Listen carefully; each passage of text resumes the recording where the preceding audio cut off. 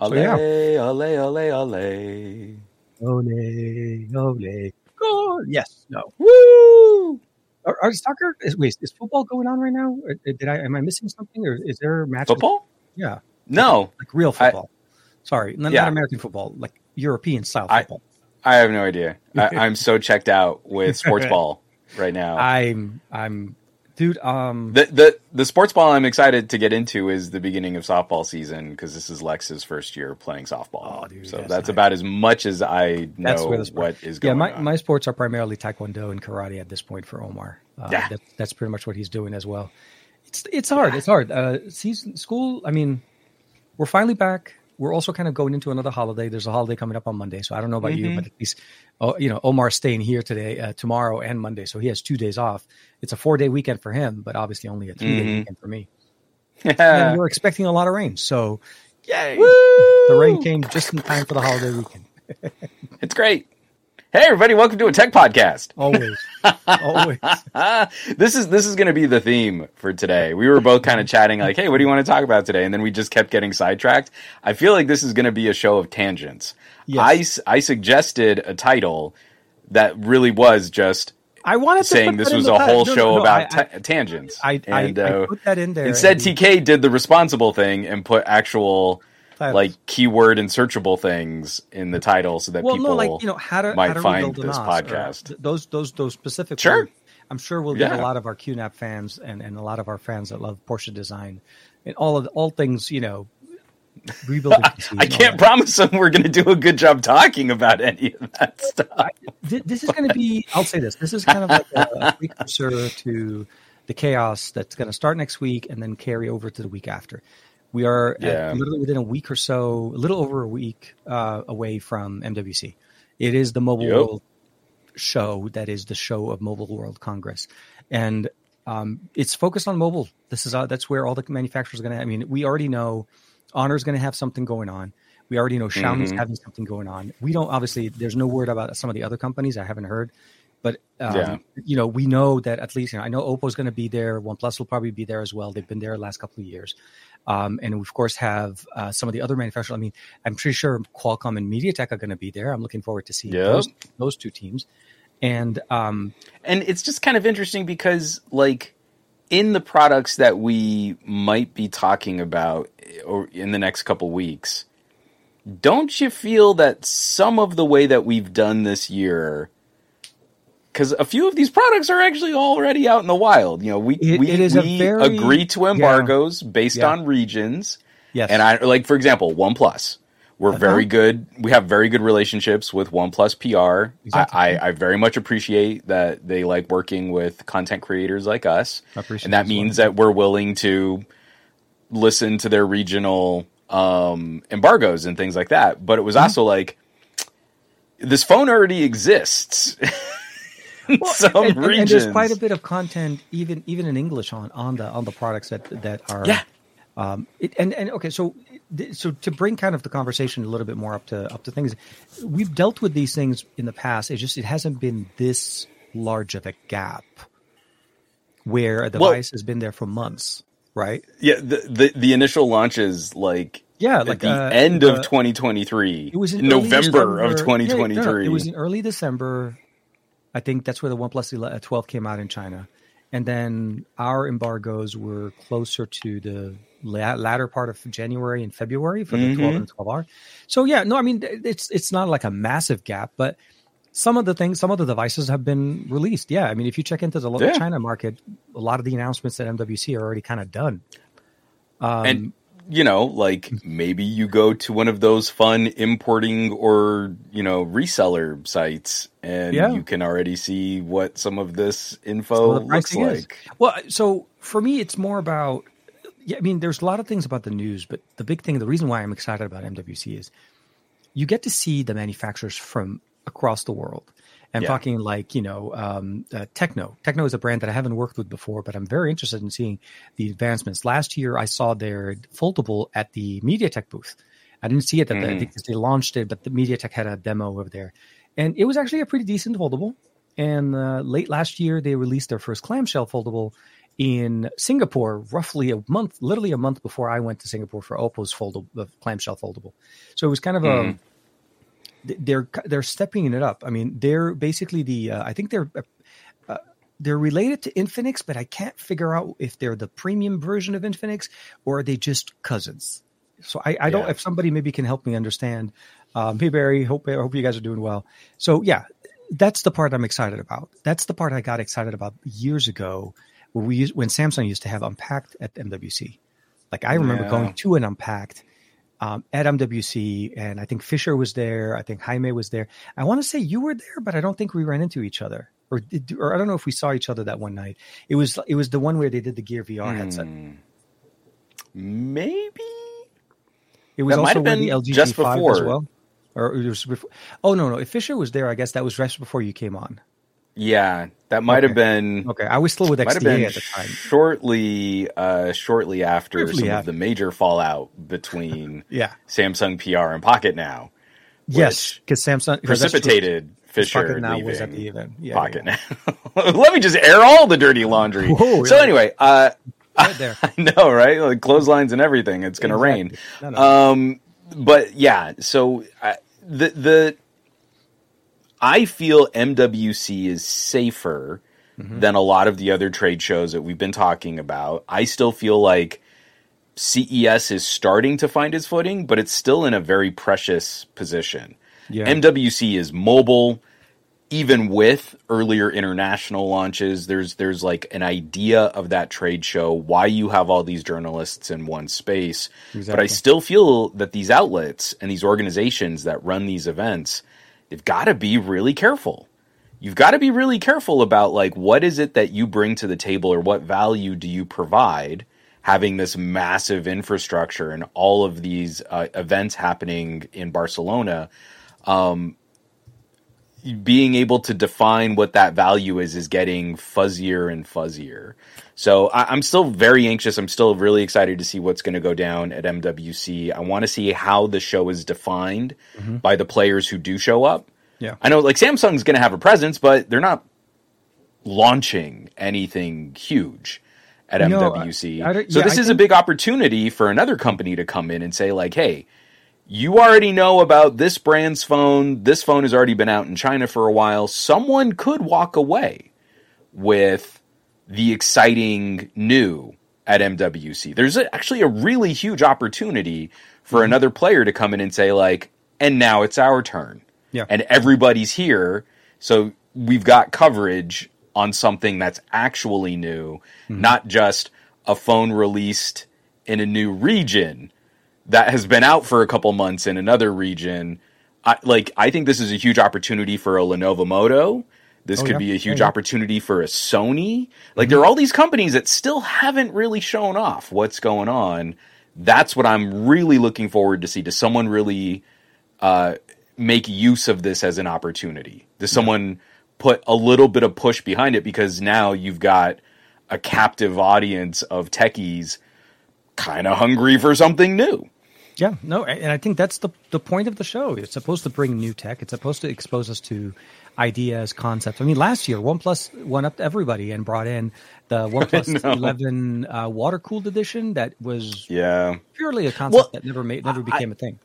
I like that vibe, and I think CES does this really well, too. It can be a place to show off some radical concepts and things like that, but I don't want us to get so far removed from the consumer-facing conversation. I feel like there's just a bit of a fog kicking off 2024 where some of the biggest announcements, some of the big excitement doesn't seem like it's going to sustain.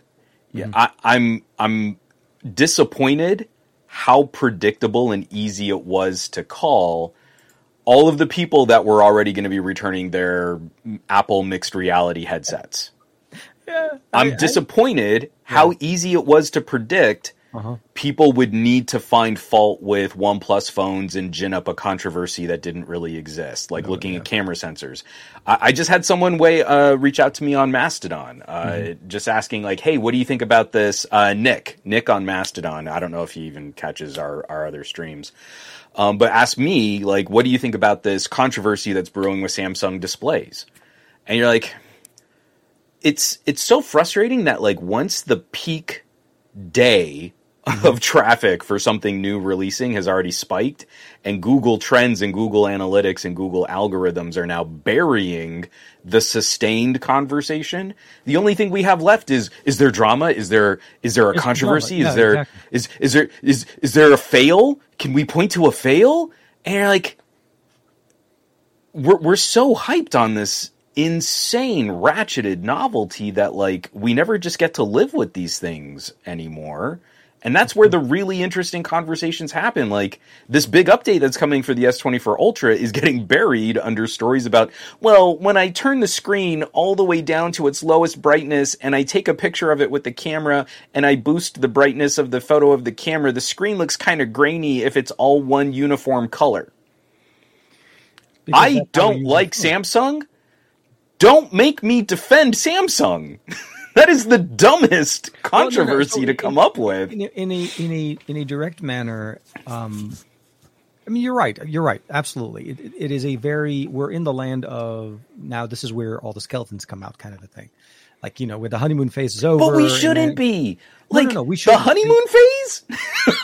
There are people who are just getting their orders like early from early purchasing. Honeymoon phase as tracked and maintained. I don't know about when you got married, but I still feel like you marry someone and you're kind of allowed to say that you're in a honeymoon phase for like roughly the first year of your marriage. Like the honeymoon phase, according to Google Analytics, is like 63 hours.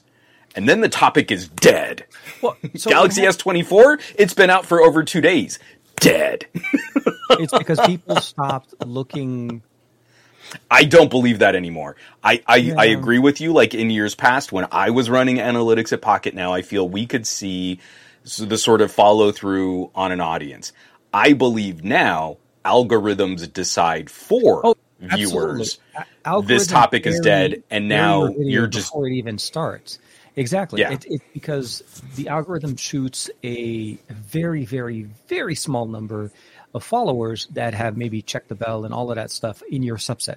And if for some reason that specific portion of your, let's say 180, 200, 300,000 subscribers don't like the topic that you were generating in this video, but maybe others would have, the algorithm assumes the rest of your 180 to 200, 300, whatever, don't like never need to see. And so it never gets pushed. Or if it does get pushed, it's on such a slow play, they won't even see it for like a week later or something like that. So the concern that I have is like, as Jermaine and I were talking as well before, like he doesn't even get notifications of my videos.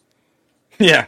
Like he's subscribed. Do you know when you put out videos? Because I am your friend. Mm-hmm. We regularly break bread together. Absolutely. We've been known to cohabitate in like similar locations at the same time. Oh, dude, that chicken sandwich this week. Well, before I forget, that chicken sandwich, it's freaking epic. So good. It is epic. Vanya loved it. I loved it. I want to go get more of it. Marie was like, "Yeah, I'll try it. I'll try a slice." Oh my god! That's it. And I told you it was going to be exactly like the Mediterranean place that we have over here that does those like garlic sauces. Yeah. Where if we both need to eat them because then it's okay. It's okay. Like, yeah. Otherwise, there's like, I can't smell anything else. So if I go to kiss my wife and she's had the garlic sauce and I've had the garlic sauce, then we're both fine. We're immune to the garlic sauce. But yeah, she had the zing. You know, she took a bite and she was kind of chewing. She's like, oh. Yeah, it was such a good find. It was like, because I came over because by the time I got her home, Vanya saw it and she's like, wait, it doesn't. Like, you had hooked me up before. I did not understand that Lebanese flatbreads and pizzas were such a distinct culinary diversion from Italian style. It looks flatbreads similar and pizzas. It's nothing close. No, I mean, so obviously in the region of the world there are some similarities, but this is also one of those things that like I absolutely adore, that I share this with more Mediterranean and Middle Eastern cuisine, is like so much of Mexican food, like real from Mexico food, is influenced from that area of the world. The way that we do tacos is in the trompo comes directly from like Lebanese influences. It's amazing. So it's incredible. Like my that as a shawarma place every time I pass it, I'm like, and they're like, nope, it's not a shawarma place. but it looks like it. But but it's got a giant column of meat. I'm there. But my grandfather's family also has huge roots from Italy. Mm-hmm. So like so many of the little culinary things that we take for granted as being like Michoacan and like central Mexico and stuff like that. Yeah. You're like, and then I find really, really good like Persian or Mediterranean or Middle Eastern cuisine. You're like, oh, this is like a cousin of the food that I really, really like. It's fun because it's relatable, but the surprise is when the flavor hits you. See, here's the thing. I've been to that place so many times. I go there specifically for the thyme and for the cheese. I typically never look at their sandwiches. But your selection made me try something that from garlic their menu chicken that I didn't even know I should have. Now I crave more. So yes, it's so good. And I think it got better on day 2. It did. When all that sauce kind of like marinated and it was so good. We got the tech preacher. Sorry, I just want to do a couple shout outs. We got the tech preacher jumping in to say, what up, peeps? Hey. I would like to hear your response to this as someone who has spent some time with the S24s and that I am an insufferable Samsung hater. Absolutely.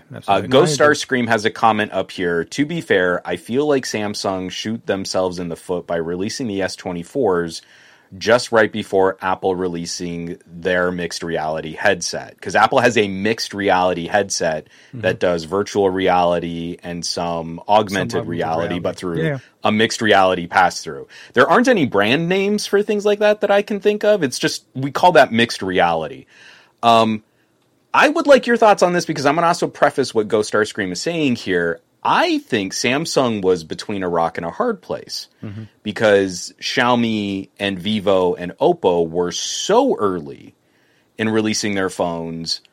I don't think Samsung could have waited for their more traditional S24 launch, but that does put them in a media blackout where all of the tech journalists are so impressed with Apple for a week before they go and return all of their mixed reality headsets. That's apparently the big trend on Threads right now. So do you think Samsung could have done anything to get ahead of this sort of like rock and hard place situation? It's a tough place to be in. I mean, it's a week after CES. So they chose, and CES was already a week later than it usually is because of the whole the year starting and all of that.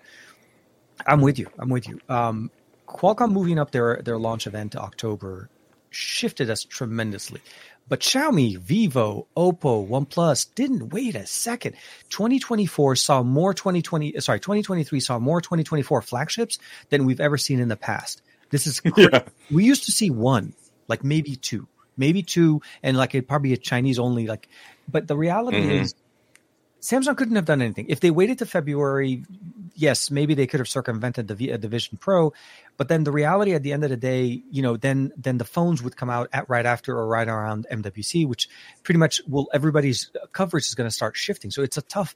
You don't want to be too close to MWC. You don't want to be too close to CES, and the Vision Pro situation. I mean, we knew it was coming, and the reality is, I mean, Apple is just a media blackout regardless. I mean, Apple could drop what was it? They made the announcement of the Vision Pro during the day of CES, was it? They said that basically devices, they're going to they do that. They troll.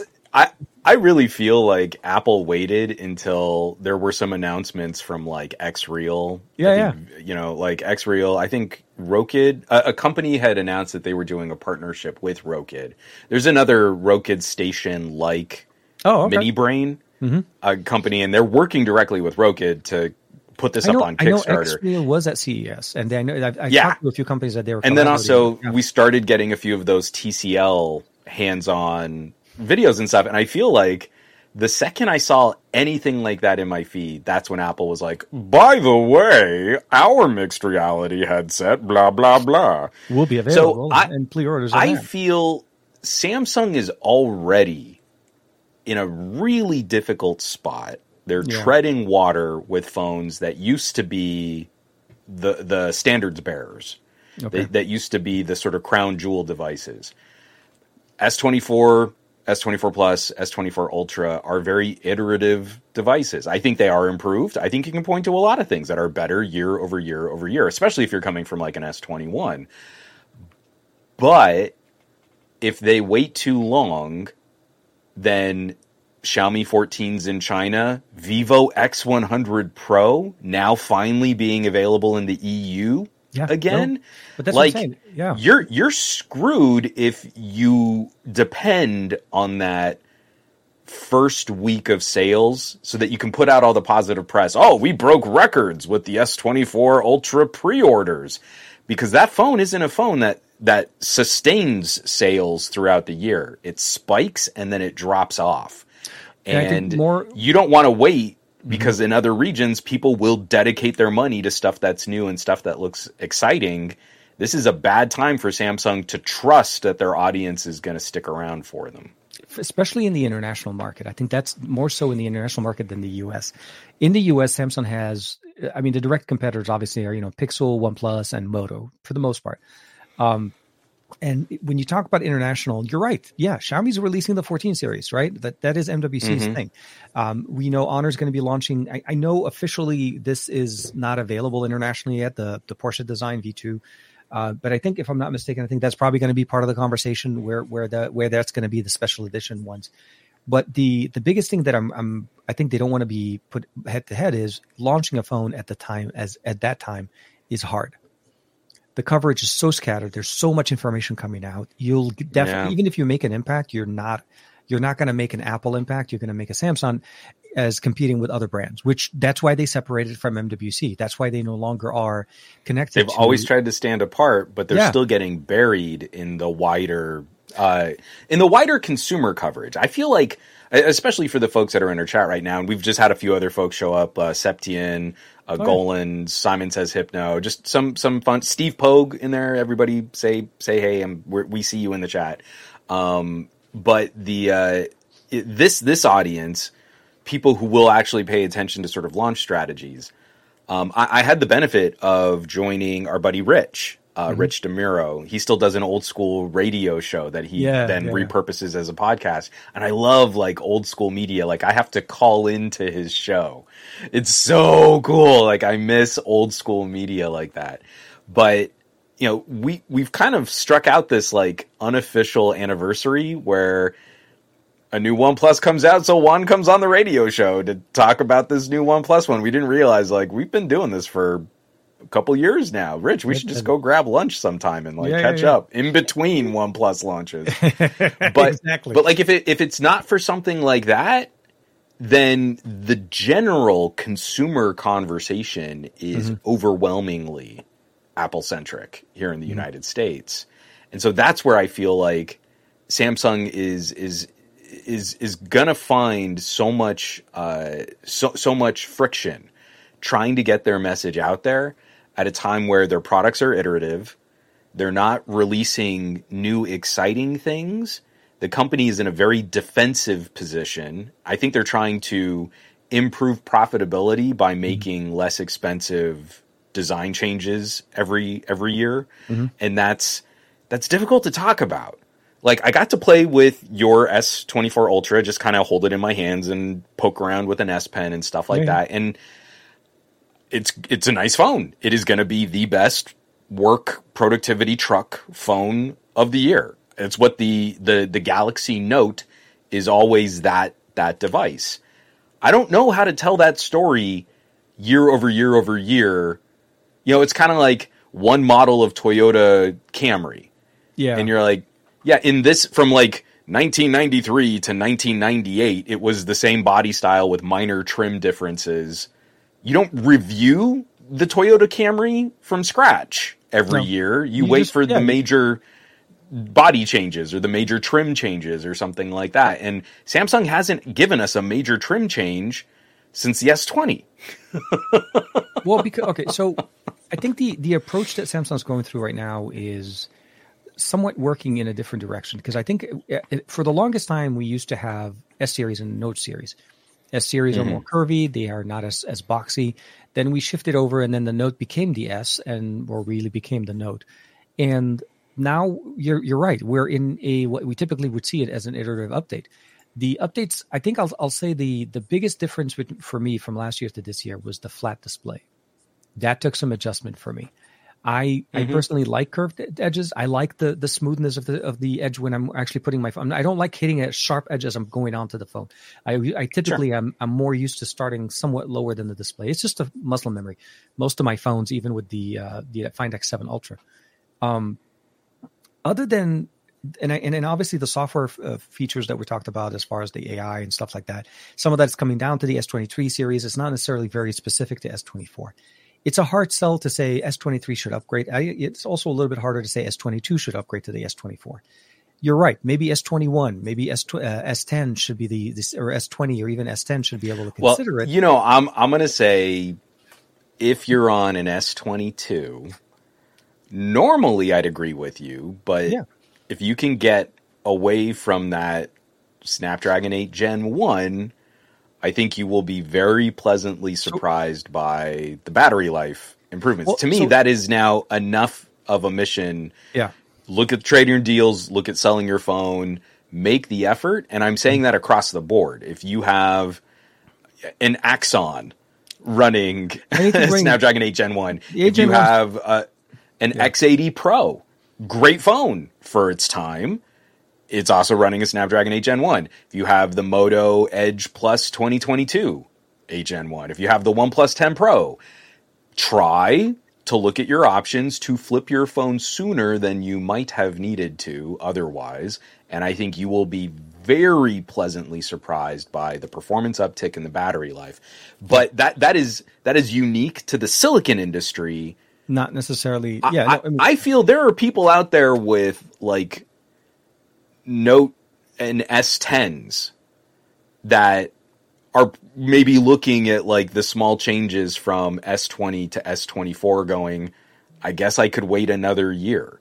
My uncle was on an S9 until the end of last year where he finally decided like, nah, it's time I got a new phone from my Galaxy S9, and he opted for a Sony.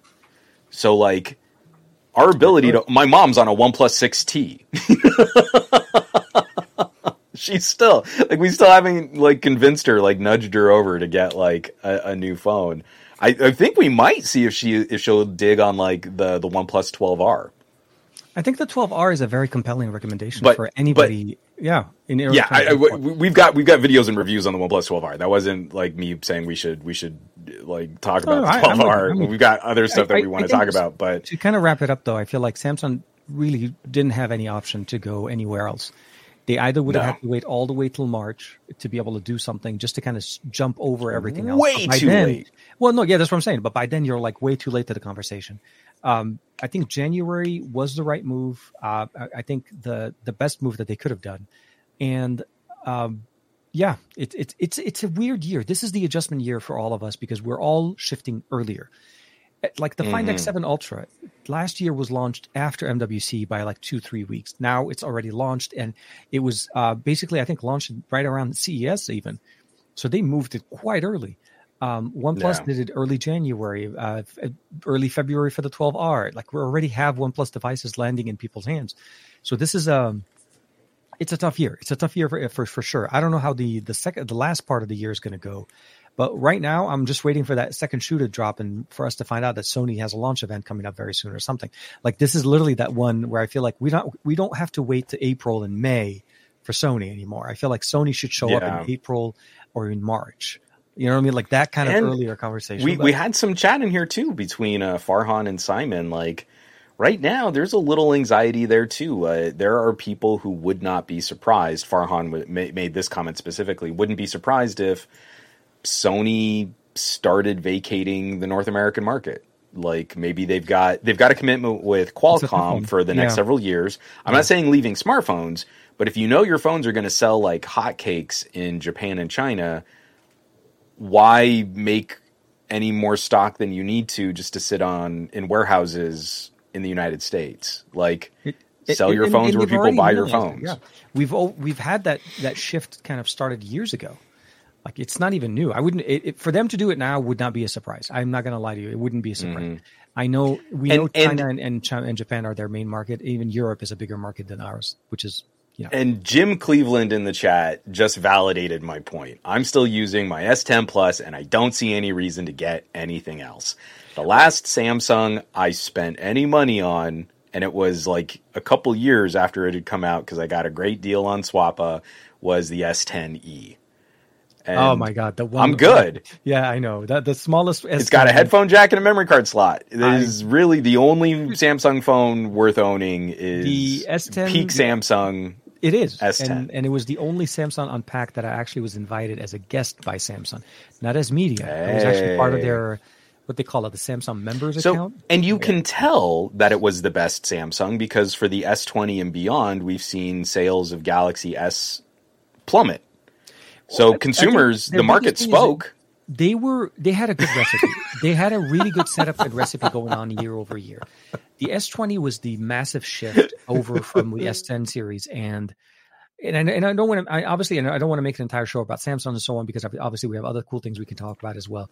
But the reality is that shift started a very interesting experimentation phase for Samsung. Year over year, we see them changing. They're readjusting. They're putting things like they're trying to figure out the recipe again where they had it in the first place. They just had to build on it. And I feel like although the S23, S24, S22, they stand on their own and they're good in what they do. I feel like the Ultras are primarily what everybody's going to be thinking that they're getting, but the S20, the standard model, I feel like is a stepping stone to the Plus.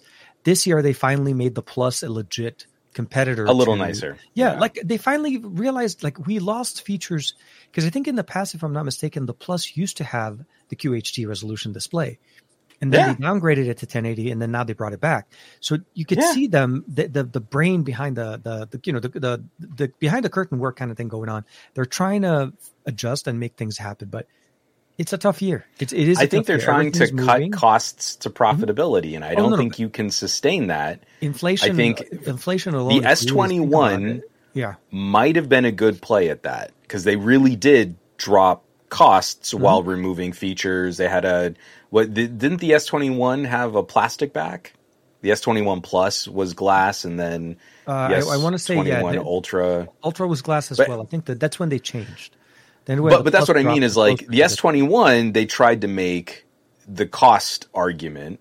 I don't think they've ever made the cost argument as well as OnePlus, but Samsung being in the position that they were, I felt like that was at least an attempt at something disruptive. Yeah. And then since then, basically all the prices have kind of gone up while the tech really hasn't improved that much. Well, so it was okay. So I think the first couple of years they were doing it more so to get us used to higher storage and higher capacities. I think that was the well, no, because okay. So I'll say this: for the longest time, 256 was always my sweet spot. I appreciated 128 back in the day when that used to be enough from 64.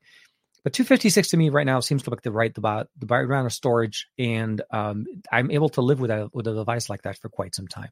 128, I'm not able to. I filled that up too quickly, and there's just not enough for me to be able to, like for my work style to be able to produce content, manage, and do everything from a device. 128 is just not enough. And what Samsung did the last couple of years is they did that free memory upgrade, where people would buy a standard, like a regular price. Let's say they raised the price a little bit, but they bumped you up. They made you get adjusted to a bigger, like you're now wearing bigger size pants, and then you're adjusting to that. And then next year when you go over to try to get the new pair, I need my bigger Samsung pants. No, but if you manage it in that sense, you could see basically we're getting used to eating a bigger portion or needing more storage. So copy that with what's going on. Yeah, things are getting more expensive. Features are not getting they're not as dramatic of a shift. The AI functions and all of the things, honestly, I'll say that the circle to search will get that wow effect for most people. But the reality is, I love showing it off on my Pixel. Absolutely. No, but that's what I'm trying to say. They had that lead time for just a couple of weeks, not even a week and a half, maybe 2 weeks. I think wasn't it days? I want to say it was days before we started seeing some people get that Pixel. Oh, no. Michelle does not count. I'm going to say this.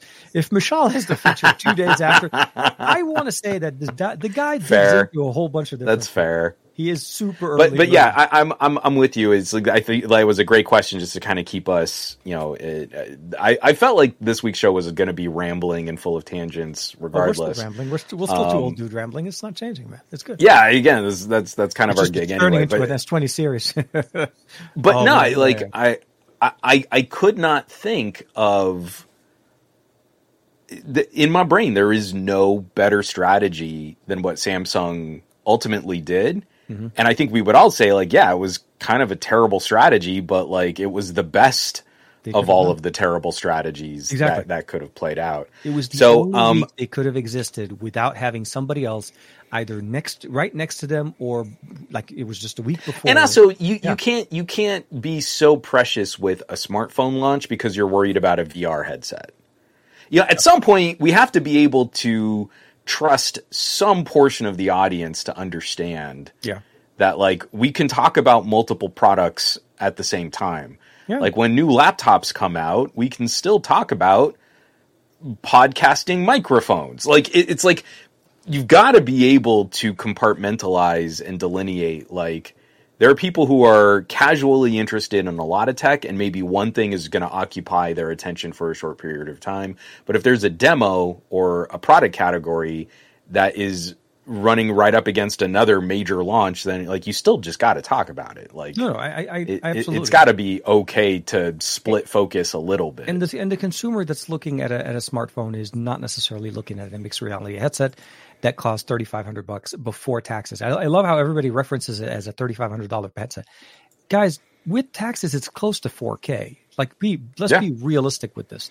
Okay, and that's with 128 gig of storage. That not only and that, you just said 128 gig is not enough. So you got to step up. I will say that Apple's venture into this foray of technology, and of course, let's not try to forget that Zuckerberg tried it, and apparently Quest 3 is the better mix. Is the better headset, which is... I had to write that up as an editorial, though. So I don't know. I feel like it's immaterial at this point, whether or not you agree with or you disagree with his conclusion. Because I feel like he is the CEO of Meta. I'm totally with... So there's a very fine line that I think a lot of us are not realizing.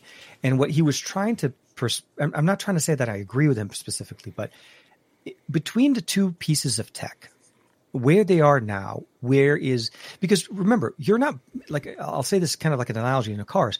Electric cars there's more and more electric cars on the market. There's more companies putting in their electric car options. The reason Tesla still has somewhat of a market share advantage isn't because their cars are great. It's because they have the ecosystem for it. It's the thing that makes the car run. It's the thing that makes the system go. Apple Vision Pro is not a consumer product. To treat it and to compare it and review it as a consumer-based product is just we're setting the conversation up for failure. It isn't. Zuckerberg coming in and saying that the Quest 3 is a better headset. Well, I mean, to a certain point, yes, he's right. I'm not going to say that he's not. Why is it better? It's not because it's a hardware-wise. It's the ecosystem around the Quest 3 that's around. The amount of game libraries, the amount of mods, the ability of connecting it to your PC. It's such a flexible piece of tech. It is absolutely, for me, if I was to recommend any piece of tech, even if they asked me, I want the best of the best, I would definitely go Quest 3 over Vision Pro. Would Quest 3 be the only option? No, but I'm just saying if I have to put the two together. So I wrote up an editorial kind of talking about what you're describing there, where I feel like it's so much more important that someone from a company, not Apple, stood up and said, we like the product we made. I want everybody. So we've got some people in the chat right now. Yeah. I'm going to put out a question. And if it takes more than like 60 seconds to get an answer, I'm going to be pretty sure that someone just pulled up another browser tab and they're cheating. But right now, from memory, everybody in this chat, tell me what you know off the top of your head about HTC's most expensive VR headset. Go. Now, TK and I are going to talk because there's obviously a little bit of a delay between when we say and when we see things in the chat and stuff like that. but there is a complete and total vacuum around the Vive. And the Vive is a premium piece of hardware. So why isn't it more a part of this conversation? And it is because of the LG effect. They are not putting the same money and marketing and efforts behind They're not their product. They will They're be not... at MWC. They will be at MWC, and I can no. point So, exactly but this is it. They show up and they make cool stuff. LG showed up and made cool stuff, but then hired like Joseph Gordon-Levitt to play drums in a subway to advertise the LG V20, and it had nothing to do with any of the features on that phone. So it's the correct move. I'm not a fan of Zuckerberg. I'm not a fan of Meta or Facebook. I really wish Oculus wasn't owned by this blob of a big tech company. But a CEO who is not in charge of Apple went out there and said, we're doing something really cool, and you should pay attention to it, and kind of put tech journalists on notice. Yeah. You don't know anything about VR if you're just casually putting out there. Like, I've seen so many Apple mixed reality headset reviews that are like, well, obviously it's better than the Quest. And they can't quantify what that means. But that is just a knee-jerk statement you put in the middle of a review to stroke the egos of Apple fans. Mm-hmm. Because it's so expensive. Well, obviously it's better. But how? And to hear Mark Zuckerberg actually break things down and say, like, well, look, we're not doing stuff with this motion blur, but obviously it's kind of cool that they're using higher quality. I mean, he's actually, like, digging into the specifics on how all of these headsets are different. Well, no. And he's trying to make an argument that tech journalists are dropping the ball on. Is you're really going to give me a comparison? There are very, very few people I follow who I would really trust what they have to say about VR headsets right now. Like, I'm hoping Jeff Kanata over at DLC Pod, I think I hope he's getting a Vision Pro, because I'd really love to hear his thoughts. That dude has owned every single VR headset that's ever been put out. Like, from like Sony PlayStation VR 1 to various incarnations of Vive and Oculus. And I think right now he's mostly gaming on a Quest. That's a guy I would trust his opinion on the differences between these different products. But like, there aren't many other people, and there certainly aren't many Apple journalists that I would ever trust to give me a fair assessment of the VR landscape. They will brand fan for Apple, and that's great. Apple fans love to hear good things about Apple, but they don't know WTF they're talking about when it comes to VR. Because I've been in this space since the early like 90s arcade days.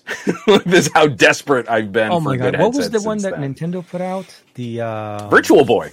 The Virtual Boy. Oh my God. It was It's terrible. It's terrible. It's horrible.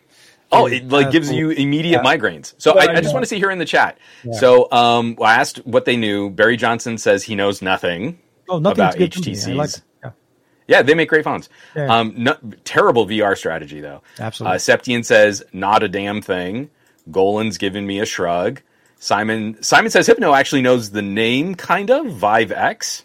That's not the name, but it's close. It does stuff and is expensive.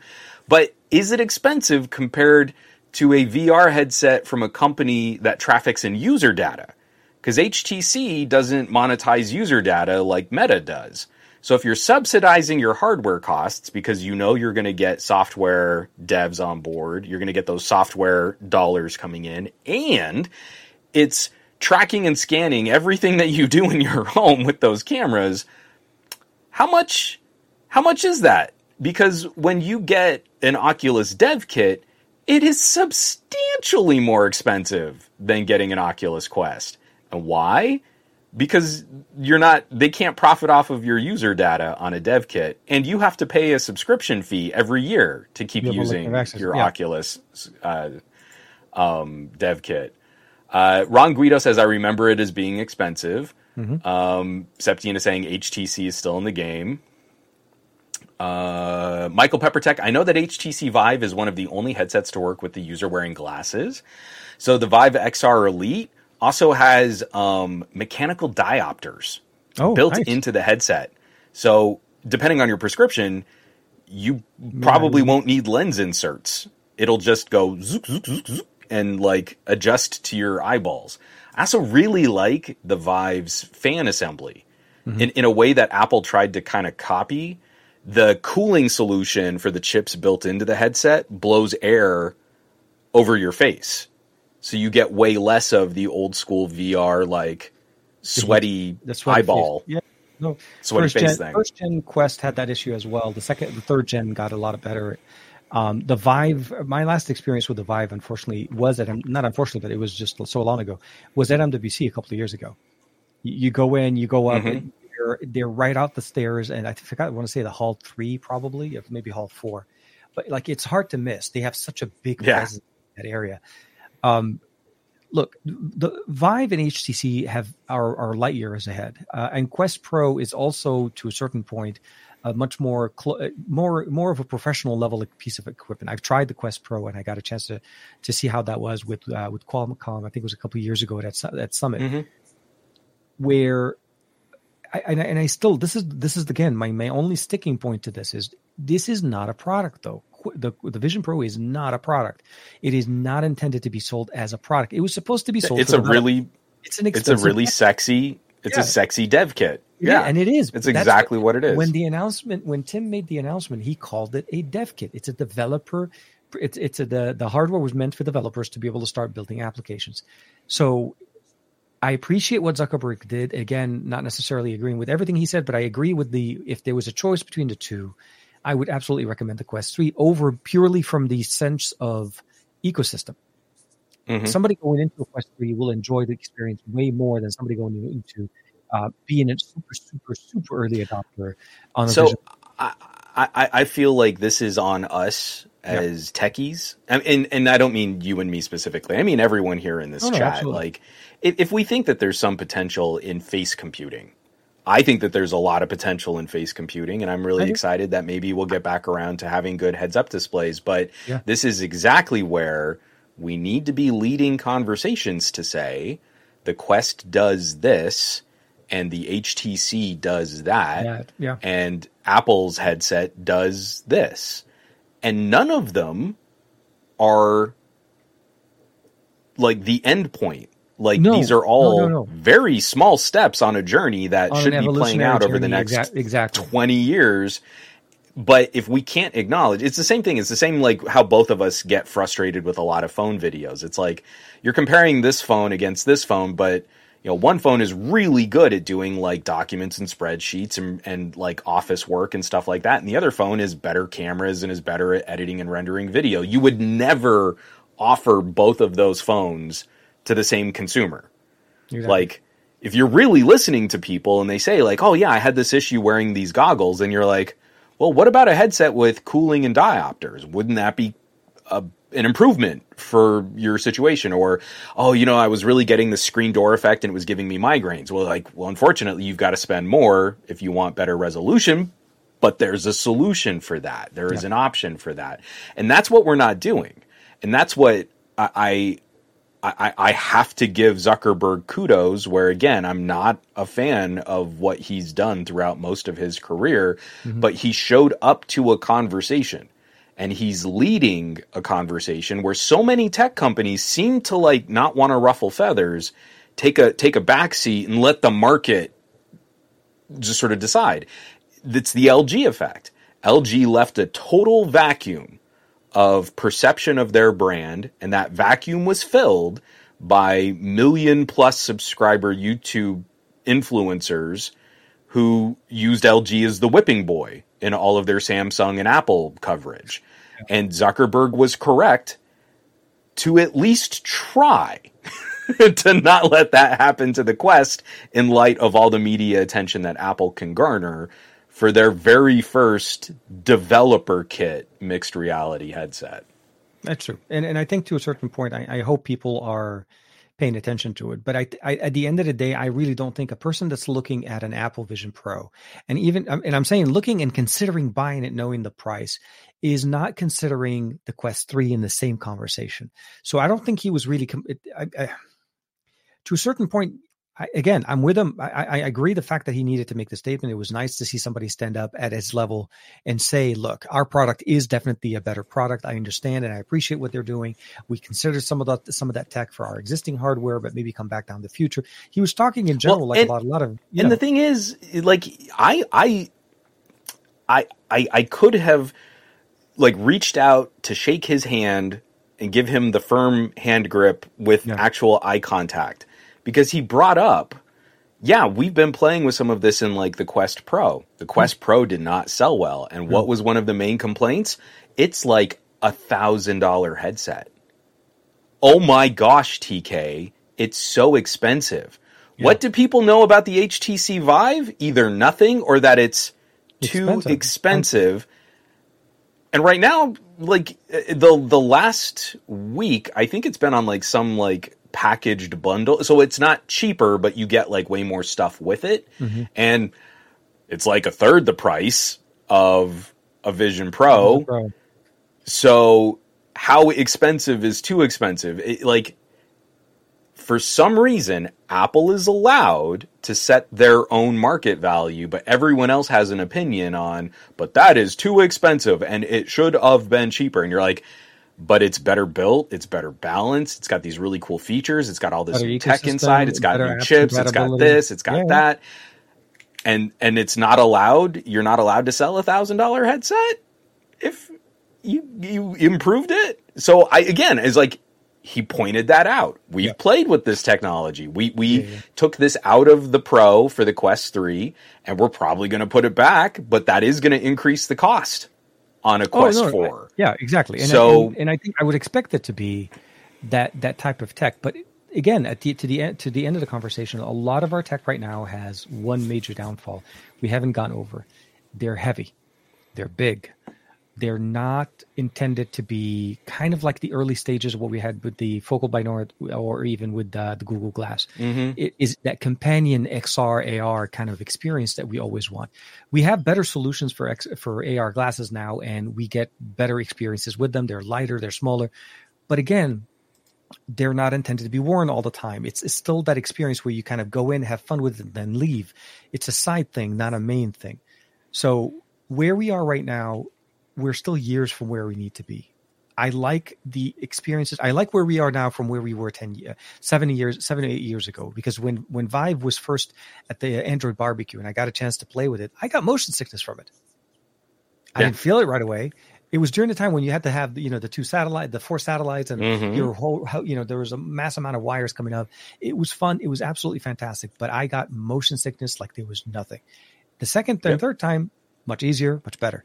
But I feel like we need to kind of wait a little bit more to find out how the tech is going to evolve. Apple's going to probably release something way different than what the Vision Pro is. This is, again, the first bulky iPad that we first saw back in the old days. And now we see iPads in much different, more sleeker, different formats, different sizes. All of that has to change. But I feel like, again, you're right. This whole judgment of Apple makes it right. It just doesn't. You have to judge the tech for what it is, not for what it's going to be.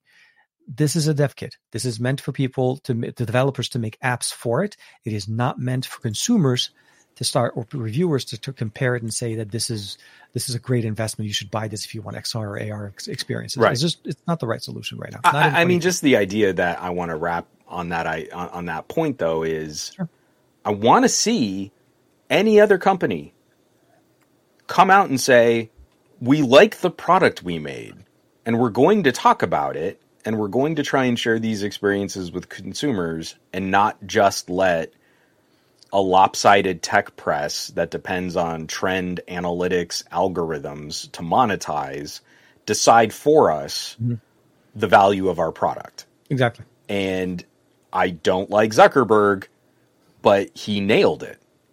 He stepped up to a conversation, and now people are more aware of this simply through the controversy of him discussing a competitor's product. And I can't get anyone to look at an HTC. Like, they are not, they're showing up, but they're not defining their product for consumers. They're letting same approach in their other people. It's the same thing. Every once in a while you hear about a new HTC and you're like, what? They're still into making phones?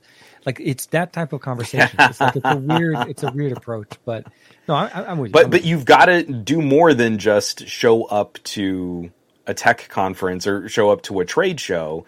You have to be a presence in people's lives and join the conversation in a meaningful fashion. And sitting on a couch, recording the video from a Quest 3 was exactly the right thing for Zuckerberg to do. And in light of the Vision Pro not having a killer app yet because it's a dev kit, well, I think we're going to see iPad OS apps for the most part. But yeah, no. But because of that, I think we're actually going to see a tangible increase in Quest sales over the next couple months. Like I actually think that the combination of Vision Pro existing and Zuckerberg drawing such a stark comparison against Vision Pro and looking at the price tags isn't going to hurt either is I think it's going to help move that one topic. I really believe that Steam and Valve were looking at their strategic partnership with Quest, knowing Vision Pro is on the horizon, and also knowing that no one really wants to do business with Apple if they can help it. If you don't have to do business with Apple and give them a 30% cut of everything that you do that they don't help you out with at all, you don't do business with Apple if you can help it. But if you have 20 million Quests out in the ecosystem, and now you have much better support for Steam and Steam VR, and that's peanut butter jelly time, and both companies are benefiting from that. Yep. You have real killer apps.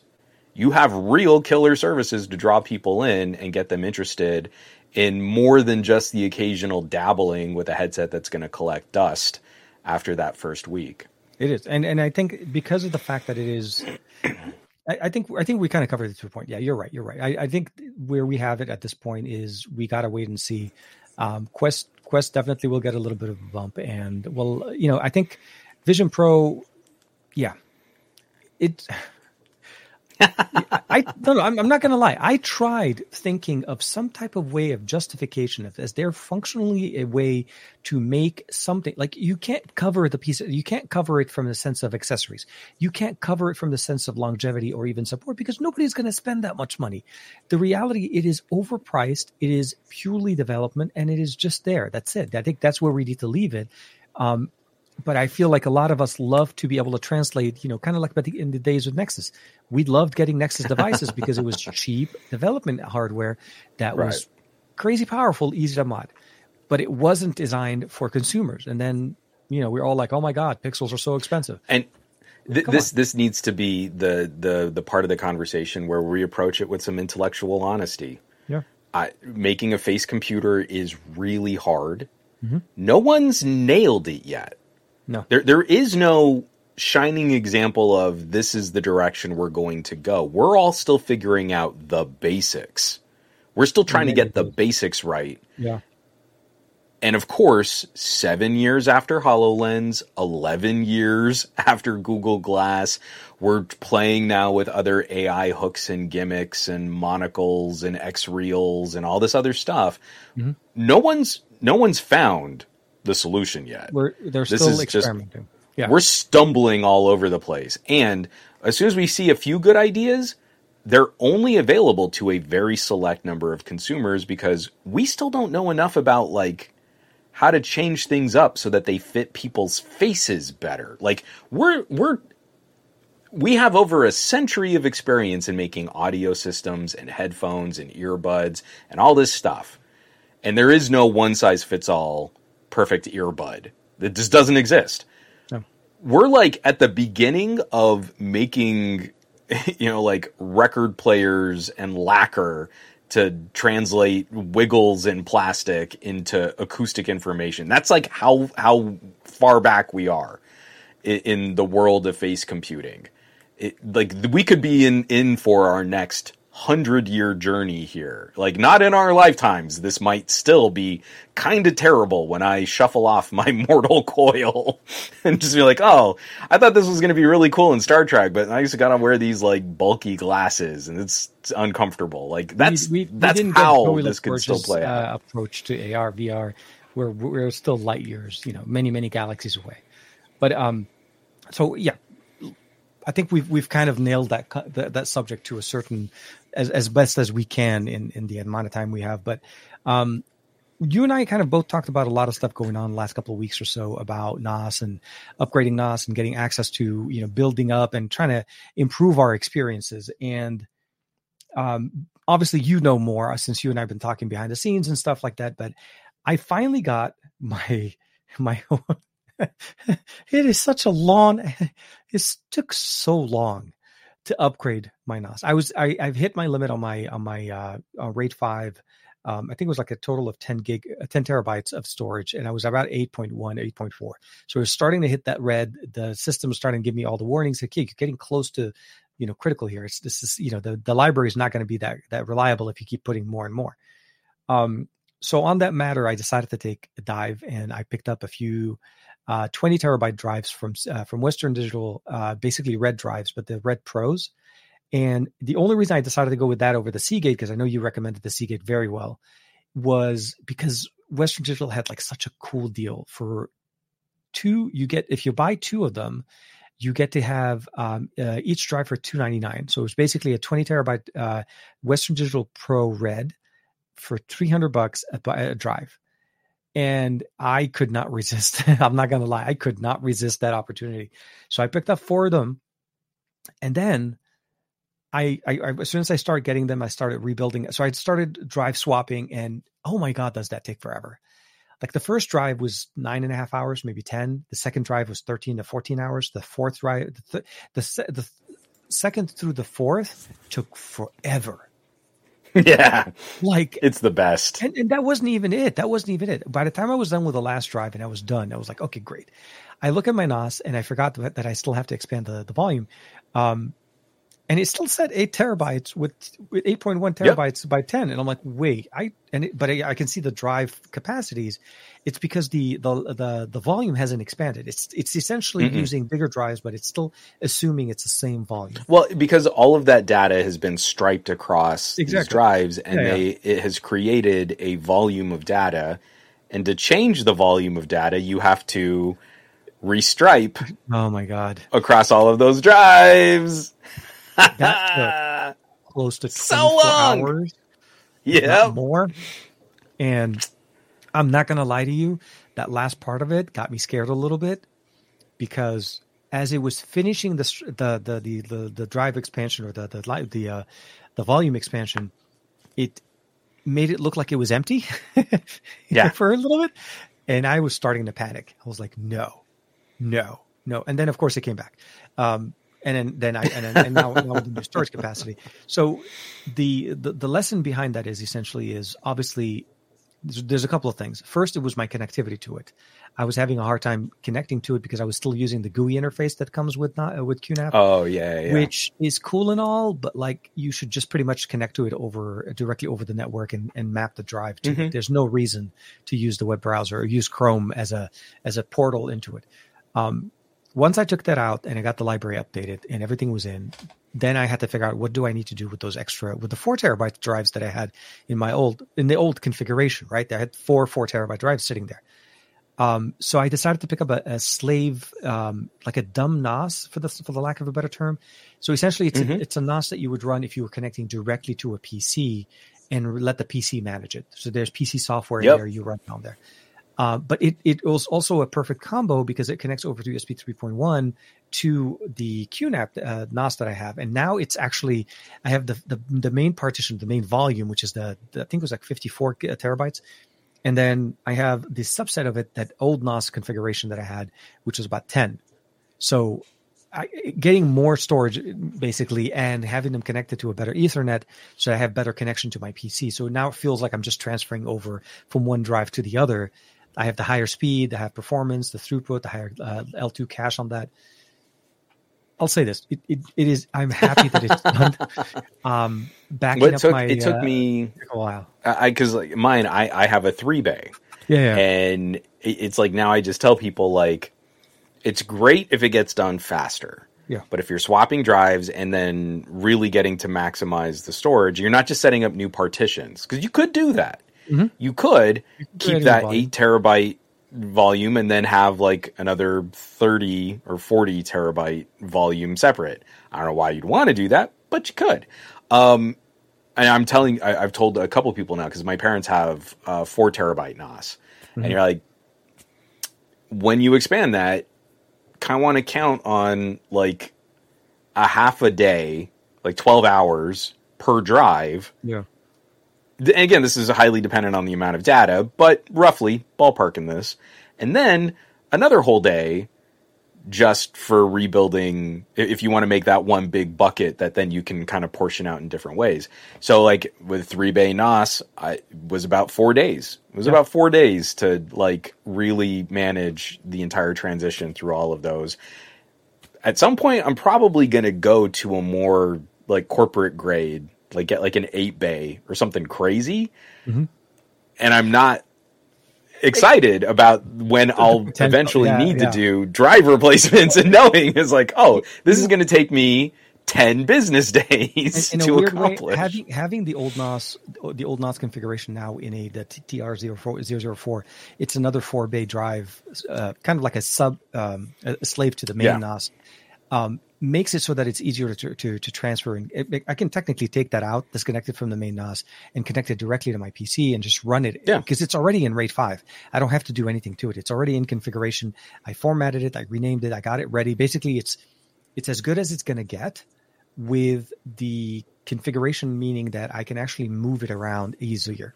Because it doesn't have network connectivity. It doesn't have the built-in processing power. That's the main thing I meant when I say the dumb NAS. It just doesn't have all the main bells and whistles. It's just an enclosure. It has one USB-C port on the back. That's it. Yeah, it's not really a NAS. It's an enclosure. It's a multi-bay enclosure. It's a RAID. Yeah, it's a multi-bay enclosure with RAID capabilities that you can run from your PC. It needs a PC to do all the bells and whistles, but the big, like I said, the big difference for me was the throughput, that the improvement over the old Western Digital Reds, the regular Red Pluses, not the Red Pros, because that wasn't a consistent 7,200 RPM throughput. It's a variable throughput, so you get faster, slower depending on what you're doing. The Pros are much faster, and you're right; they're a lot louder. They're a lot louder. Yeah, in some videos, you may be able to hear them. I mean, like even for me, because like I keep my NAS here on the bookshelf. I'm thinking of moving it out to the hallway where we keep our router, and just like there's like a constant heartbeat. Yeah, as the drives are. Something is writing. Something is going on. But what I like about it right now, because I've reconfigured it as well on my devices, and now I have my camera set up, my camera backup automatic. So I've done that function that I like, where now anytime I plug my phone and it's connected to Wi-Fi, when I'm charging it, whatever hour, it backs up all my stuff. I need to set up Marie's because we have her on that Pixel 8 now. Yeah. I need to get her. And it's the way to do it.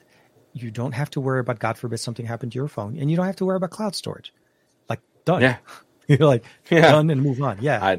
I don't know what a plan through Google for 50 terabytes of cloud storage would cost me. with Gemini coming out with Google One, function options and all of that. I mean, don't get me wrong. I understand that the shift that Google has, where they're trying to do everything on the cloud to a certain point. I think at some point they don't even need to have computing power on the phone if everything's connected. But the reality at the end of the day is, that's an extra expense. That's $100 plus a year for storage on your data that if you don't have a good connection, you can't even get access to it that quickly. No. If I'm not at the office, I'm in the car. If I'm at the office, my phone's connected to Wi-Fi and I decide to plug it in, it's backing up to my NAS at home. It's accessible from anywhere as long as my internet at home is working. I'm good. And if my internet is down, I still have the data because it's technically in my home. It's not sitting on some server somewhere. So I think to a certain point, at some point, I may want to do a download, like a data dump from my drive or from my Google Photos, and back it down to my NAS, because I know that there's more there than it is on the NAS. I'll be honest with that. I'll be very, very frank with that. Way more content on my photos. I did that a while back and then reorganized all of our family photos on the NAS. Yeah. And it's really nice. I mean, like I stopped paying. The only cloud storage we still pay for is OneDrive, but that's because it's bundled with Office, and both Marie and I need Office for work. So we have OneDrive. I think my main account has like 300 gig, and it's almost all photos and videos of Lex that we share with other family members. Farhan has a comment here. I'm still interested to do a NAS, but I'm still concerned about power outage. Once you start playing with more of this networked equipment, like I have a big battery backup for my workstation. It's like you've got to upgrade an entire chain of office equipment. Yeah. And I would recommend putting all of that on some type of battery backup. So I have an uninterruptible power supply. I've also played with those big crate batteries. We have one of those under Marie's desk. We have the Anchor 757 we're using as a UPS under her desk. I used that a week ago during our massive power outage. First one and the second one. Actually, I'm like worried about the next one too, because we may end up getting it again. Well, we had a crazy power outage last night, middle of the night. Oh crap! Like I came into the office and like my lights have a physical switch and then a wireless controller. So when the power gets cut, they turn on because the power switch is on, even though the last command from the wireless adapter was to turn them off, and like everything, like we had to reset all of our clocks and everything like that too. Cedric Owens, come over to the dark side of Unraid as 60 terabytes with parity. 60 TB is pretty sweet. I don't know. Have you played? I bought 80 terabytes of storage in that capacity, but I will say having a drive fail and having the ability of just replacing it with another drive, because I've had a drive fail on me within the 4 terabyte ones that I had. That is the scariest thing, especially because again, you have data there, and I'm not just talking files and stuff like that. I'm talking like memories and documents, depending what you guys store on your thing. And in God forbids, in case of whatever, in a fire or whatever like that, if there was something to grab, you grab that with you. That's it. Right. No, but what he's saying is Unraid. He's not saying don't use a striped data. No, Unraid is an operating system that you can run. Oh, okay. I'm sorry. On hardware. That one. Yeah. I thought it was the opposite of running. So I think Unraid is something that you would want to use, like especially if you were building. I'm lazy. I actually have some systems I've been thinking like, hey, it would be kind of a fun project. I still have some of my older drives, like even back, like I've got those 4 and 6 terabyte drives from my terrible Western Digital enclosure. And I've been thinking like, maybe I want to try and build an Unraid solution and just see what it's like. But ultimately it's like, I really do use my QNAP for work, and it worked so well. After those Western Digitals were so terrible, and I plug these drives into my QNAP and I fire it up, and then I'm just working, and I haven't had any serious downtime with my QNAPs. I've kind of like, okay, there's a cool hobbyist thing I'd love to try, but I just don't have the time to really put one together. For me on my QNAP, I'm running it not only just as a file server, but also as a Plex server. So it's like it runs my media off of it. Like I host some of my music libraries that I have in there, and again, it's the ability of being able to just download that wherever I am to save it on whatever device, and if I don't want it, delete it off the device because it's still on the NAS. It's there's so much more flexible option. It's such a hard thing to get into because of the cost. I know the original time when I first set up my first NAS, it was, I want to say, still close to like $1,200. Because the NAS itself was $350, I think almost $400 from B&H at the time. This sounds about right. Yeah. And then I was running the 4 terabytes, which were about $150 to $200 back then. Now they're like 84 if you can find them. But yeah, no, like right now, I think what I'm doing is I'm looking for a good deal on a spare 20 terabyte from Western Digital. So I'm going to be on the lookout for that for a while because I need to have an extra spare sitting there. I mean, What I am considering doing though is, so I have a few of my old spinning disk drives that are sitting in just enclosures, right? Like 4 bays here, 4 bays there. I'm thinking of what I should do is get all of that content, transfer that over to the 4 bay 8 terabyte drive configuration, make that the solution for that, and then get rid of all of the old spinning ones because I'm pretty sure at some point they're just going to just die anyways. And especially if you're not using them regularly. No, so, but I also feel like it's taking too much space because there's like pieces of hardware everywhere. So getting that consolidation done maybe over this holiday weekend would be a good project for me. My only thing right now, though, is I am somewhat in a mini, not panic mode, but more like getting ready for MWC, because I don't know if I said this to many of you guys, but so I will be attending MWC, leaving next Thursday to MWC to try to be there a couple of days ahead to try to take care of some things ahead. As you know, shows like that always have pre-event things for media and so on. So I'm in crunch time right now, trying to kind of like shoot videos, get content done, or do half work on certain things, half work on other things that we can't talk about yet right now, and things that we hopefully be able to share within the next couple of weeks. Yeah, it's nice to be able to say, hey, my content is sitting on the NAS. I'm not going to lie. This is what happened to me truly as a story. I went to last year. I went to Hong Kong, and I was in the middle of shooting a video for one of the brands we're working with. I compressed the videos and I sent it over to our friend Jermaine. He was helping me out edit the video at the time.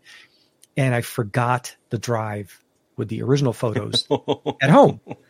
Now, had that been on the NAS, like I'm supposed to be doing it anyways, I would have been able to download that over the hotel. Yeah. Yeah, it would have taken forever, but I would still get it. No, but even better is like you wouldn't have had to have downloaded it. You could have just sent him a link and let him deal with downloading. It never would have hit you. It was during the time where he and I were working at a mechanics where I sent him the compressed version. So it was a 1080p version of my footage.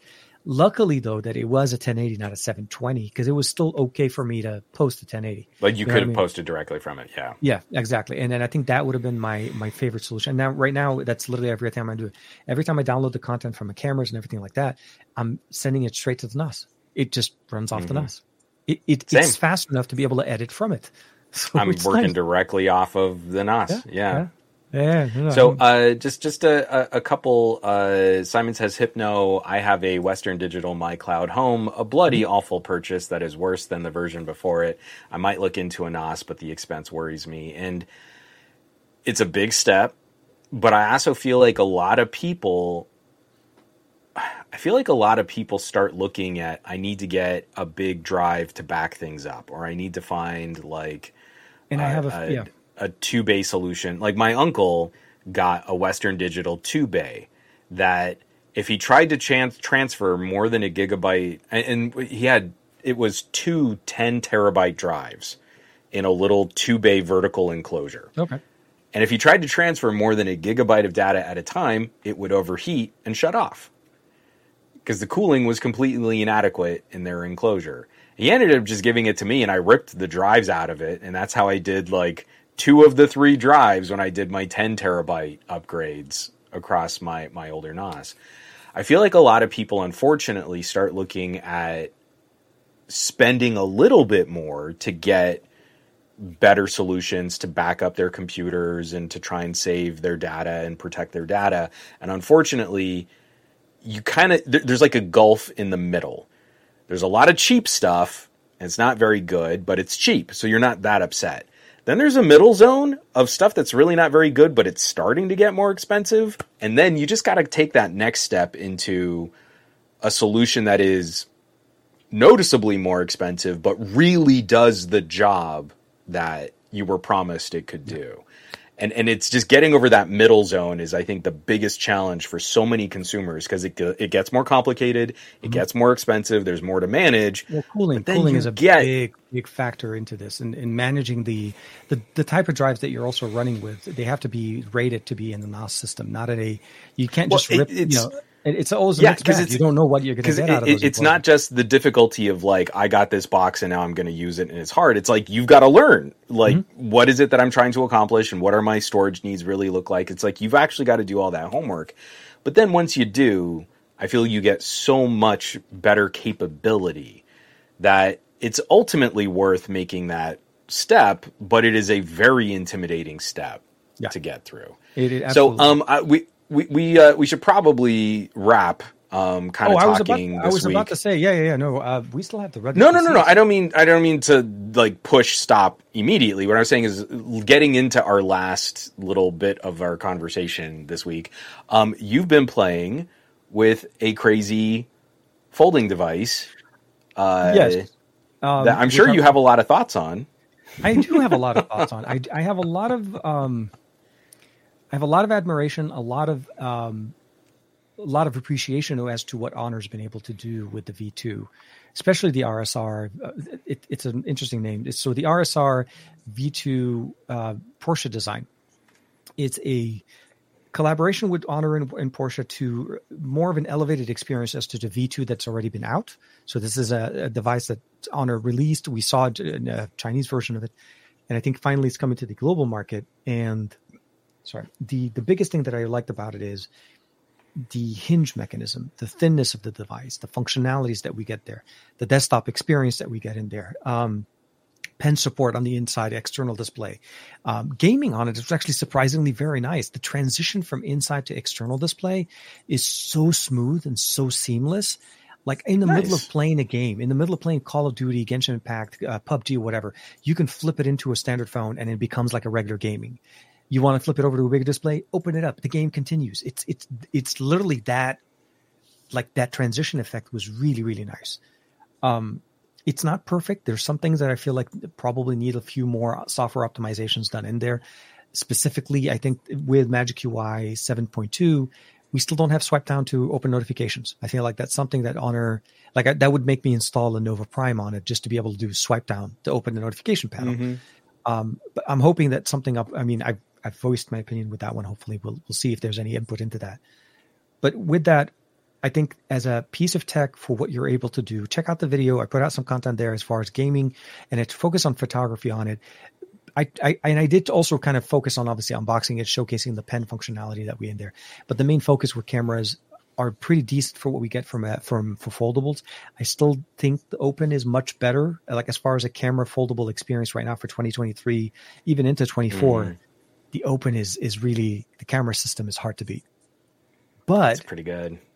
This actually, okay, so remember when we talked about the fact that the Open felt like a phone, like a regular slab phone, when it's not when it's not open.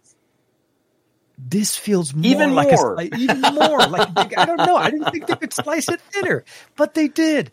Like the phone is substantially, and I showed it to you when we saw each other last week for lunch. You saw how thin that thing is. It is crazy. Like seriously, how Honor was able to do it, but.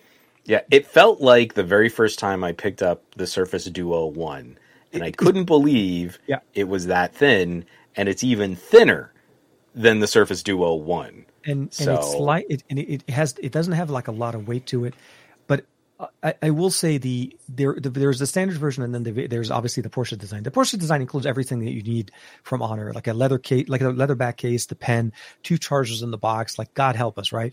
We're struggling with no chargers in the box, but the V2 Porsche design gets 2. Has regional chargers in the box. Like it's basically like you've elevated yourself to a certain status where like, where am I going today? I will pick that charger. You know what I mean? Like this is my trip. Like for Barcelona, that's the charger I'm taking.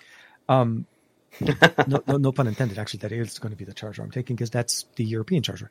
No, but like, it surprised me. I'll be very honest. I wasn't expecting it. When it showed up, I was like, wow, like really wow, like wow. And it's still very, very nice and very surprising. Check out the video and it's on. I posted it early this week. I think it was like Monday or Tuesday, and it really is a surprising piece of tech. Absolutely gorgeous design. I feel like some software optimizations can help the experience, especially with I think Magic UI is great, but it still hasn't felt like it had that major uplift from when we used to see it back when it used to be under EMUI. So I feel like it still feels like a slightly upgraded version of EMUI, but I want it to feel more Honor specific as opposed to a derivative of what we used to get before. But I like it. It's a good rugged piece of tech to a certain point. I'm trying to build this. I'm trying to set up the rugged conversation. So I figured. We don't need to spend too much time. Like we knew this was going to be a rambling podcast, and we dedicated a bunch to Samsung at the beginning of this. Yeah, that was. But I am working with the folks at GTAC, and I'm coming to the end of my time with this just gorgeous, absolutely stunning example of like rugged, military grade, laptop and portable computing. Glad that you're able to experience some of the other ones, other brands that, because we both worked with Panasonic, the Tough series, the Toughbook series.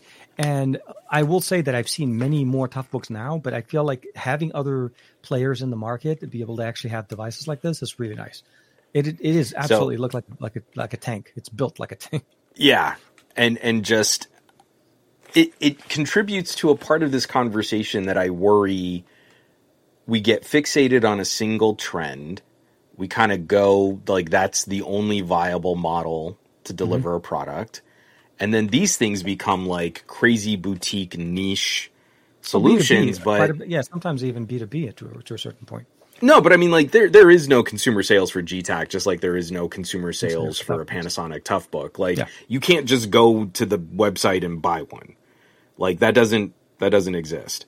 But there are so many good ideas here that I wish we could adopt some strategy for. Like think about going lower cost Chromebook, but built with slightly better modular parts and a slightly beefier, chunkier frame. And I think a lot of parents and teachers would appreciate that kind of design. I forget. I want to say it's here in Southern California. There was just like another news report out. I'm sorry, this is super foggy. I didn't really prep this for the show or anything, but like school districts were talking about like, well, post-pandemic, we're not going to be dedicating money to these types of like Chromebook programs anymore. Yes, I think that was the LAUSD. It wasn't because they bought but there was something. Yeah, and so like okay. Part of the reason why, though, is because like now that students have been going back into school, these devices have actually been facing more abuse and wear and tear, and they're getting broken more frequently, and the repair costs are adding up. So they don't want to do a program of take your laptop home and to school. It only made sense to take your laptop home and then do online school for the costs involved. And you're like, if we had solutions, you know, like I miss the Galaxy Active. The Galaxy Active was billed as this like hardcore construction worker premium phone, but like I sold so many of those things to parents. Like it's still got a good camera. It's a really powerful phone. It's got a great screen. You don't have to worry about buying extra cases or accessories for it. It just is the more durable device. Well, it's almost like the V20 and a bunch of parents love that. Where that the Mil-Spec A10G back, the material that they were using. Exactly. Oh, yeah. But like... With the B10 even. There are a few more of these ideas, like simply the ability to like hot swap a battery.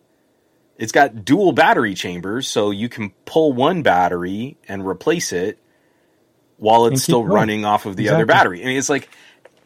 There is a market for some of this idea, for some of these ideas. There is a small group of consumers that are completely overlooked. If they're more nomadic, like people that are like, you know, RV, or they love camping, or they're outdoorsy or adventure-y kind of people. And like, yeah, you buy a super thin tablet or a super thin laptop, and then it's on you to get the cases and protectors and bumpers and bags and screens and like it's on you to make it the product that you really needed it to be. Yeah. When you could have just bought the thing that you really needed, except for the fact that we don't sell those to consumers. So anyway, this is it's as far out there of a system as you can go for a smaller It's a 12-inch laptop screen. It's like 11.7-inch laptop screen. So, you know, this looks like it's totally a point-to-point competitor against like a Surface Laptop Go. If the Go was supposed to be able to defend you from a stray bullet coming straight at you, but I'm for sure. I just like I have acclimated to this so quickly.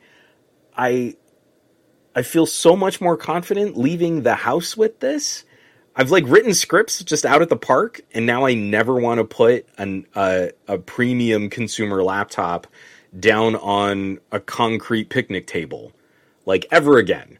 Mm-hmm. Like it just the second you shift it around, if you don't have something under it, or if you got like little bits of dirt or grit, it's like you'll start getting scraped. I've seen people. Yeah, I know. I've seen people out of the park with their MacBooks, and you're like, why would you do that to a MacBook? But when I have big chunky RoboCop lunchbox for a laptop, I don't care. There's so much clearance and so much space and so much room, and it's big and it's chunky, and it actually looks cooler now that it has a couple teeny little micro scratches on the casing. Like it's meant it's rugged. To have it's it. Supposed to have. It's supposed to. You rub some dirt on it. It's supposed to do that. Hey man, the last Toughbook I got to check out from Panasonic, I gave it a water shower. I took it in the backyard, put it on the ground, and turned on the hose because they said I could do it, and I said I will. So yes, I'm with you. No, I'm with you. When is that? So are you working on a review, a tutorial, or how is that? Yeah, we're I'm going to be doing a video that is kind of in keeping with a consumer conversation, but we're looking at what are the good ideas, because there are really good ideas here. And when you have the space, you can do some other tech things with this. When you have the bigger frame, there are some other benefits that you can take advantage of. So I'm hoping, I've just contacted the company back, and they're like, we're wrapping up our little loaner here and everything, but I'm hoping it'll be out the end of February. So maybe not next week, but the week following, after we kind of chat out any potential revisions on just the video. in time for MWC. I like the timing is getting real precious. Like when do we? I would when do we go on I would this? say if you're able to push it to the week after, just so that the conversations kind of shift a little bit. But I think most of the big, not big bang, but like most of the big announcements for MWC typically happen on day one, if not the day before. Yeah. So you're pretty safe if you're going in the latter part of the week. But I'm just, again, me being. But see, that's also that also be good for me, because then I'd be able to hold on to it longer. Huh? So I might need to delay the video. You might have to parlay that a little bit. Yeah, I would not say no to a conversation like that. But no, I'm excited to see that. And I saw that you dropped the. I just got the notification that you dropped the Puro video on the Patreon side. So yeah, it's very nice. It's always nice to see some. That should be going public either tomorrow or the day after. Just another follow-up conversation, just protecting kids' hearings and protecting kids' hearing and giving them better audio capabilities. Right. That's kind of how I'm going to be wrapping up my week. What do you got coming up? Because you've got to clear some of this content before you go and get more stuff. I am absolutely clearing content as much as I can. I have one video in review right now. I have tomorrow, or maybe at the latest Saturday morning, I'll be putting out a video on a couple of brand new pair of speakers from Soundcore, the X600 and the X500. Again, they showed up. I wasn't even expecting them, but I'm happy that I saw them. This is an issue when things like I'm getting notification of packages coming, but they're So a couple of really good speakers. So that's going to be the next video there. Hopefully the video that's in for review gets approved. That goes in on Monday probably. And I have a mini PC, a Geekom PC. I think the Mini Air 2. I keep saying the wrong, but the Mini Air 2 video, that should be coming out next week. Probably latter part. As I'm traveling, I'll probably post that video up. And a couple of surprises by the end of next week. I'll say that. Woo-woo! A couple of surprises for videos. I don't know what you could possibly be talking about, good sir. It's a complete mystery. I can't share anything, but I hope that you and I can definitely have a big chat about that. I just can't point my camera down, or else you'd see the things that we can't talk about. That don't exist. Nope. Totally don't. There's nothing to see here, folks. So. But yeah, no. It's going to be. Stay tuned. It's going to be busy. It's going to be exciting. It's going to be a lot of work. I'm stressing out a little bit. My watch says I'm stressing out, but not a lot. But yeah. With that being said, I hope you guys. Obviously, we actually are somewhat around on time. This was supposed to be. Let's wrap this up. Yeah. It's absolutely a chill week. We are wrapping up and gearing up to a lot more content. Next week, we're going to figure out how to do the podcast with me being so inconsistent in location. But make sure to check, and catch Juan on Monday morning's podcast, of course, the SGGQA, on this YouTube channel as well, obviously on Twitch and the Patreons and all of that. And then we'll be back with another episode next week. Hopefully, at some point, we'll figure out. We'll let you guys know. Yeah. With some more exciting news. I'm hoping we'll be able to talk a little bit more about what's coming up by then. But definitely the week after, as I'm going to be coming back on the 28th, and then we're going to have a lot of content, a lot of things to talk about. A lot. I appreciate you guys. Hope you guys have a great weekend, a great rest of the weekend, a holiday weekend if you're celebrating it. And of course, the audio version of the podcast will be up hopefully in the next day or so. But hit that like and subscribe. It helps the channel and lets us know you like us, because we want to know if you guys like us. So take care, everybody.